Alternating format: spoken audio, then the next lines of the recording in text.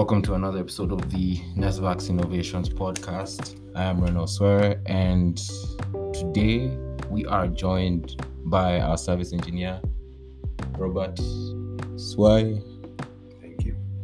That's Robert, and we're also joined by our environmentalist, Whitney Al-Safi. Say hi to the people, Whitney. Hi. So today we're just going to be going through a few things that we believe that every laboratory analyst needs to know, whether you're working in a laboratory as an analyst or as maybe a manager or a supervisor. Some of the fundamental things that you need to know, shared by our Nesvax Innovation podcast, Nesvax Innovations employees and experts on this podcast. Now, we're just going to get right into it. The first thing is as far as installation.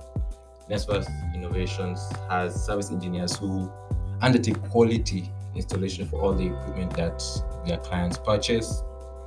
This installation comes with quality after-sales support, training, and all that. So, Robert, our engineer, what are some of the installation fundamentals that every laboratory analyst needs to know?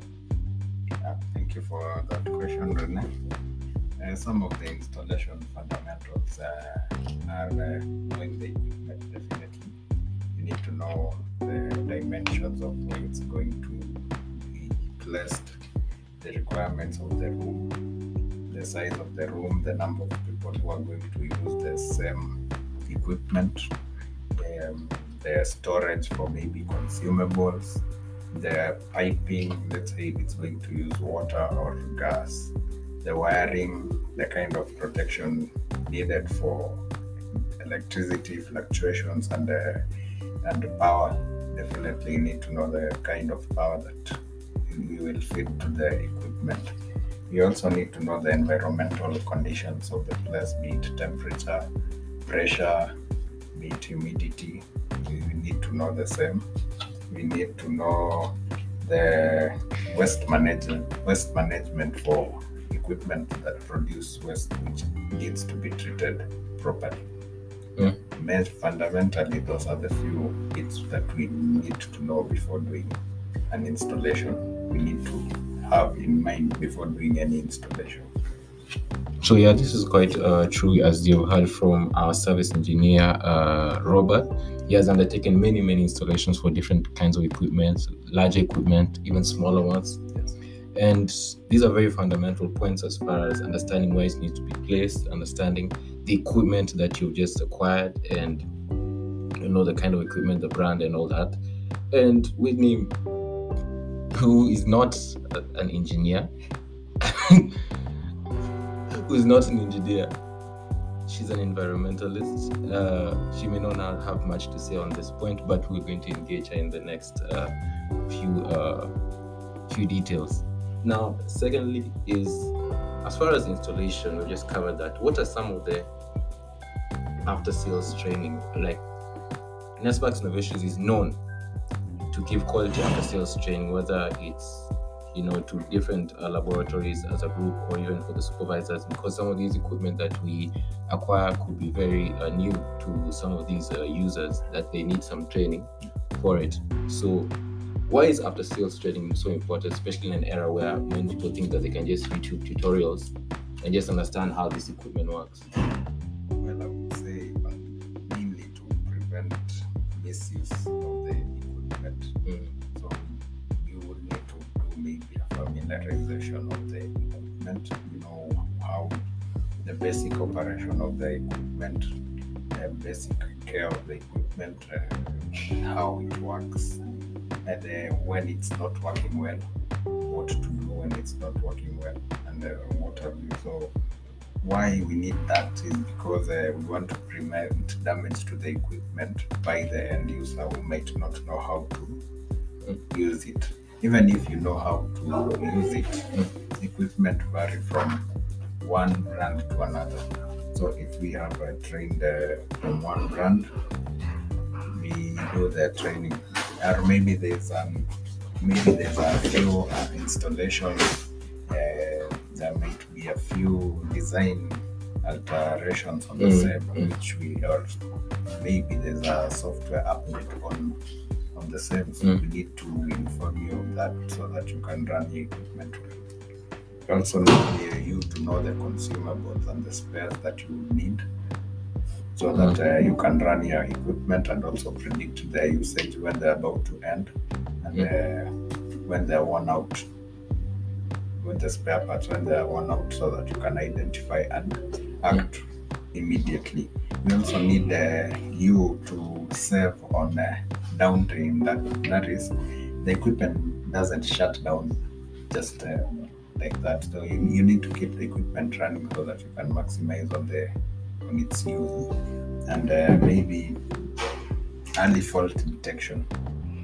Oh yeah, to add on that, maybe just after sales training guarantees customer efficient network, like it guarantees efficient customer service. So it's also you assure the client that it's working, so they know they got value for The money. because they've seen how it's working from the after sales training, and that builds trust between you and the client. So there's definitely a return purchase even with these consumables and the spreads. So to us, that's a plus on our side. That's why we do the after sales training. Yeah, this is very true. Do you have anything else to add? No, that I think that's never much.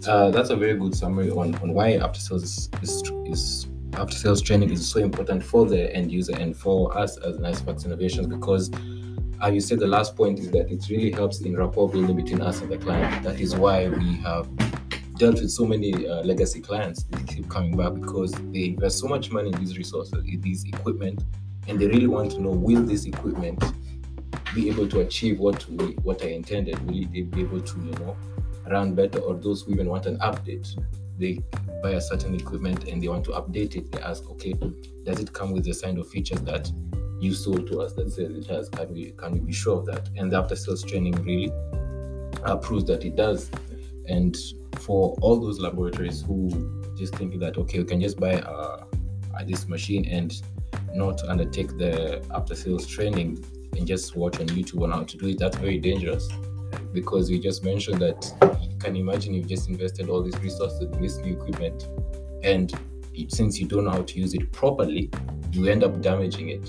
And it's just now you have to get new spare parts just because of ignorance. So it's very fundamental that you get quality after sales training.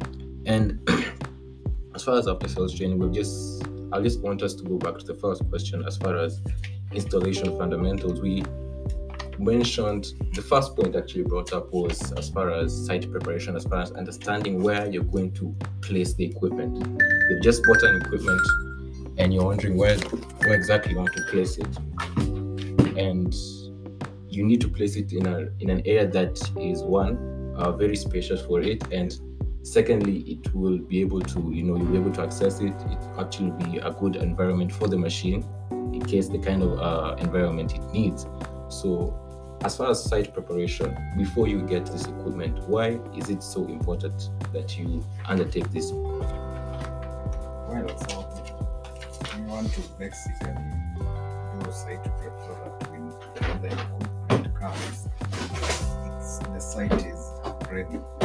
We save time that we would have to spend when the equipment is there. Now we have to do a site prep and then we have to do an installation. So it's better we do a site prep first. We come there to the site, we look at the site, have a look at the few things I've mentioned, the wiring, the water, everything. We identify the place where the equipment is going to be placed and the layout that we would prefer. Like if maybe you have a gas generator that is going to our equipment, we would prefer the piping be as short as possible so that you can maximize on the gas itself.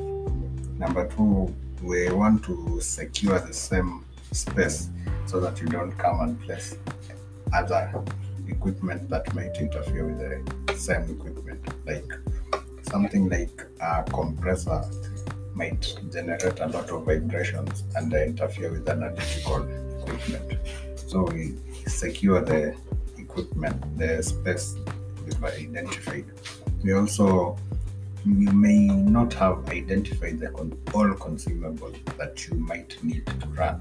At that time, it is imperative that we identify every other consumable that you might need and every other part, including the human resource that he or she will be using the equipment. Otherwise, if we come and install the equipment and there's no one to run, or there are no maybe reagents, it will be a lot of back and forth, going to the shop, going to import the same things. Maybe finally we might say proper running of the same equipment in that efficiency. Now that we have identified the layout, we know that the environment is going to be okay. We know that we have the right personnel. That will be really efficient. At the time we are installing, we have everything in place. So the only thing that is awaiting is just plugging in. If it's just plugging in and training, and from there, if the analyst was there from site prep, he or she knows exactly why we did it. Yeah. And in future, if they want to maybe do a few alterations with the site, they know what to do and what not to do. Yeah, those are the few I can maybe just to ask Robert a question. What are some of the challenges you faced in some of these labs where you've gone and found that there was no site prep and they hadn't informed you that you need to do a site preparation? Well, majorly, the challenge would be we've told you we need a site prep and you've ignored the site prep.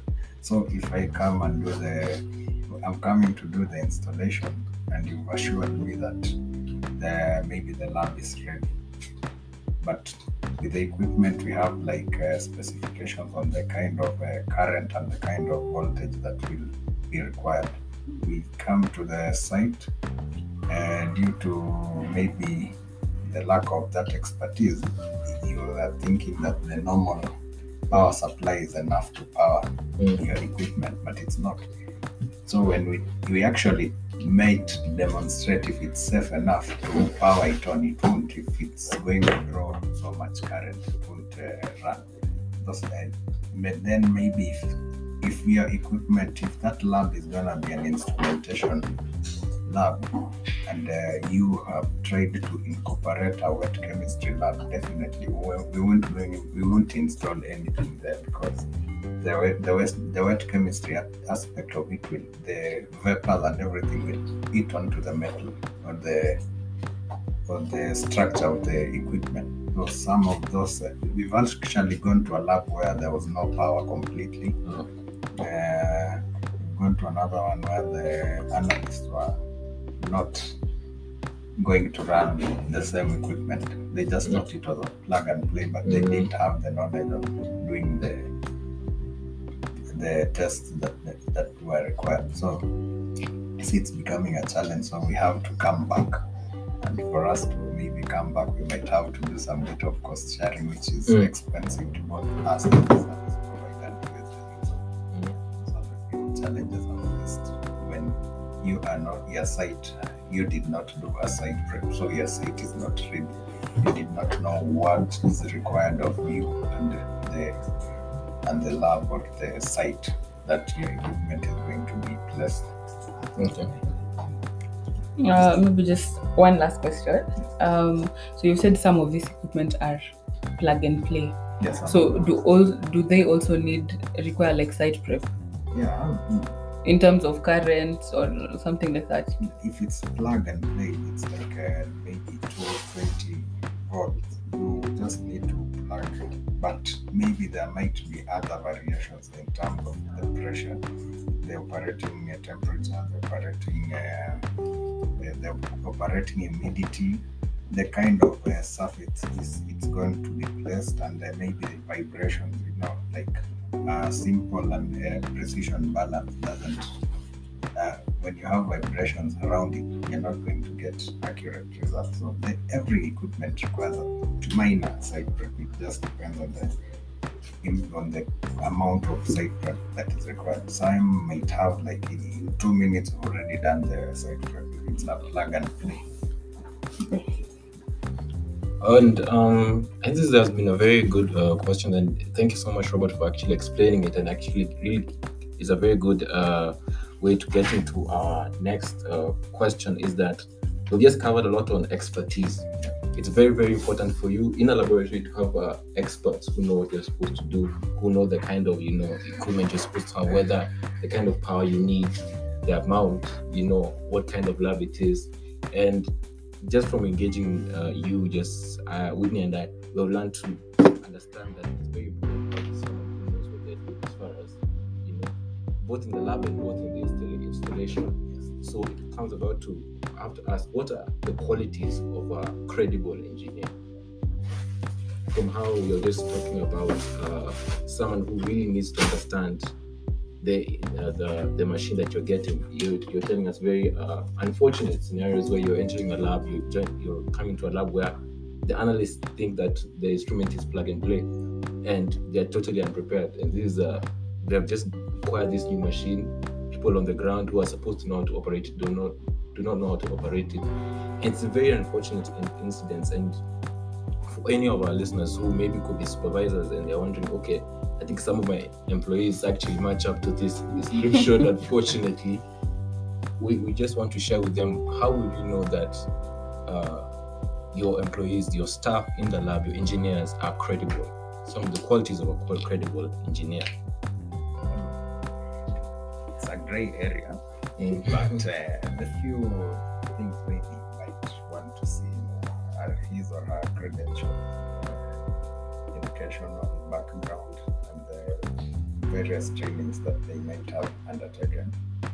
Apart from that, you might ask around for referrals, people they have worked with or people who they studied with. You can call, ask if how was he or she doing, and if the timeline, you cannot actually even have a look at the timeline of the CV vis-a-vis what he or she is saying. You can get a few pointers from that. You can also go and inspect the projects they have done. You can they might be actually qualified for smaller projects, and they might have never done a big project. So from that you can tell this one is qualified for this kind of project and this size of project, or this one is not qualified for the same. So you can get from the magnitude and the kind of projects they've done. You can also inquire on maybe the farms they've been with. You can look at the kind of farms they've been with, what they've been engaging in. Are they credible farms? Are they known? And you can Google the same. You can view their LinkedIn pages. And maybe you can also get from the age and the level of experience, not necessarily age, but the level of experience. You can tell if they are good or not good enough, depending on the project that you are at. As I was saying, it's a great area because we have really smart people who can adapt to different, like if they might have a different background from an engineering background, but out of running around, being around a lab or in a project, they picked up a few things here or there. But overall, what the few things are pointers that you might want. That is why we as Networks, we try to look for really competent engineers, so that we try to tick all of these boxes. Absolutely. And it is true that as Networks, we actually bring out and we actually give our clients the very best of experts, whether engineers, environmentalists, microbiologists. We ensure we give them the very best, and we actually offer them the best and the most credible information from experts. And this is very important how you shared that, experience, how you shared that. The truth is, yeah, there are some people who they are just very, they can adapt. They may be weak in some areas, but they adapt quickly and they learn quickly by themselves. So it's very important that you actually tend to understand the kind of people you're dealing with, whether you're a supervisor, whether you're an analyst, whether you're a manager or a business owner. You understand the team you're with, and you understand their strengths and their weaknesses, and how to engage them in different projects. As you said, there are some who work well and excel in smaller projects, others who are meant for bigger projects. So it's just about understanding your employees, understanding their strengths and their weaknesses, because in this field, everyone might be very good in very different things. And that's very important. Thank you for sharing that. And lastly, I just want to, we can wrap up on this question as far as scheduling regular maintenance. Yes. You have just installed the equipment, you've had the after sales training, the instrument is working well, the client is happy, the training is working well, the end users, the analysts, the technicians know how to use the machine well. And we're just asking, since this is a new machine, there are some people wondering, I just spent so much in this new machine, I might need maintenance maybe after a year, or I may just need maintenance when I notice something is very faulty or something has broken down. So how do you know the timeline, of having to, book for maintenance for these machines? Because after spending so much, you think that definitely it should be able to run perfectly well for a long amount of time. So when you're saying about maintenance, many people have the impression of this could be, for these old machines only. No. Well, to make it realistic about maintenance is looking into the machine before breakdown. And what we have after breakdown is a repair. That before breaking down, it's called a maintenance, and it is for both new and other equipment which have been in use. So scheduling it should be from the time we purchased it, be it whether it was new or it was a second-hand equipment. So how we schedule this is the first pointer would be the manufacturer's specifications. They might say they prefer maintenance schedule maybe 3 months after running, maybe yearly, maybe biannually. So depending, that is one of the pointers. Number 2 would be on the usage of the equipment. If you are really using it so much, then the frequency of maintenance has to be so much. If it's not really that in use, then you can maybe 2 weeks. You can space it out. Number 3 will be the client preference. Some clients would prefer like high frequency maintenance plans. Some clients would maybe prefer something that is space that we consult with the clients. They also have a say on when they would like them equipment maintained and serviced. Then number 4 would be on, you look at the consumables and your spares and the parts that are usually movable parts. They require greasing and what have you. So from that you can be doing the maintenance well before these consumables are used up, or even before the moving parts have worn out. So you don't wait for the machine to start having weird noises or the output to start dipping so that you can schedule the maintenance. You can know that way before that by gauging the amount of time the consumables get used up. So like every 2 months I have to do some sort of maintenance. Then number 4 would be on the budget. Your budget as the client's budget on maintenance. If they have if they're comfortable with the budget, they can do as much maintenance as possible. We also have the need to avoid things like downtime. So you can maybe say every 2 months the factory shuts down for maintenance of all equipment. So every 2 months we would have different people come to do the various maintenance for the various equipment, such that you don't have a downtime in between when you're doing your normal processes. That is when you schedule your maintenance. And then lastly would be on the edge of the equipment. If it's really old, it requires a lot of maintenance. Basically, if it's quite new, with fewer maintenance plans than the old equipment. Yeah, those would be the major ways of identifying maintenance schedule. I think that's very, very good information, very important information, especially that you have to understand the instrument that you've just acquired. Will you be using it very often?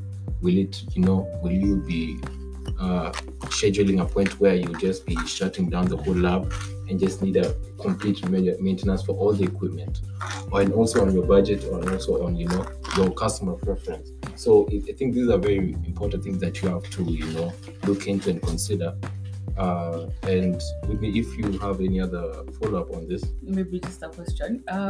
Before the installation, the site prep, when you're say quoting for the client or the end user this equipment, do you inform the client about the cost of maintenance, consumables, and all that, cost of ownership, basically? Yes, we usually do. And for some equipment, we suggest service level agreements, so that we have it in place as soon as you buy the equipment. So, like from start to operating, we have an agreement in place that we are going to be doing this and this and this at this cost and at this space and time, so that you are able to do your budgeting well, and you're able to consider the cost of ownership, as you were saying. I think that's very important, that what you're sharing is that for all the clients listening, and if you have a laboratory, the installation, the after sales, the site prep, the regular maintenance, all of this will be budget friendly. We can make it budget friendly for you. Quality service, after sales service from the very best experts that Nesworks has to offer. So I hope guys from this episode we are able to share with you very meaningful information on what you need to understand from what we offer and what you should expect when having these consultants as far as engineers and environmentalists. So until next time, guys, it has been a pleasure. We shall talk soon. Thank you so much, Rene.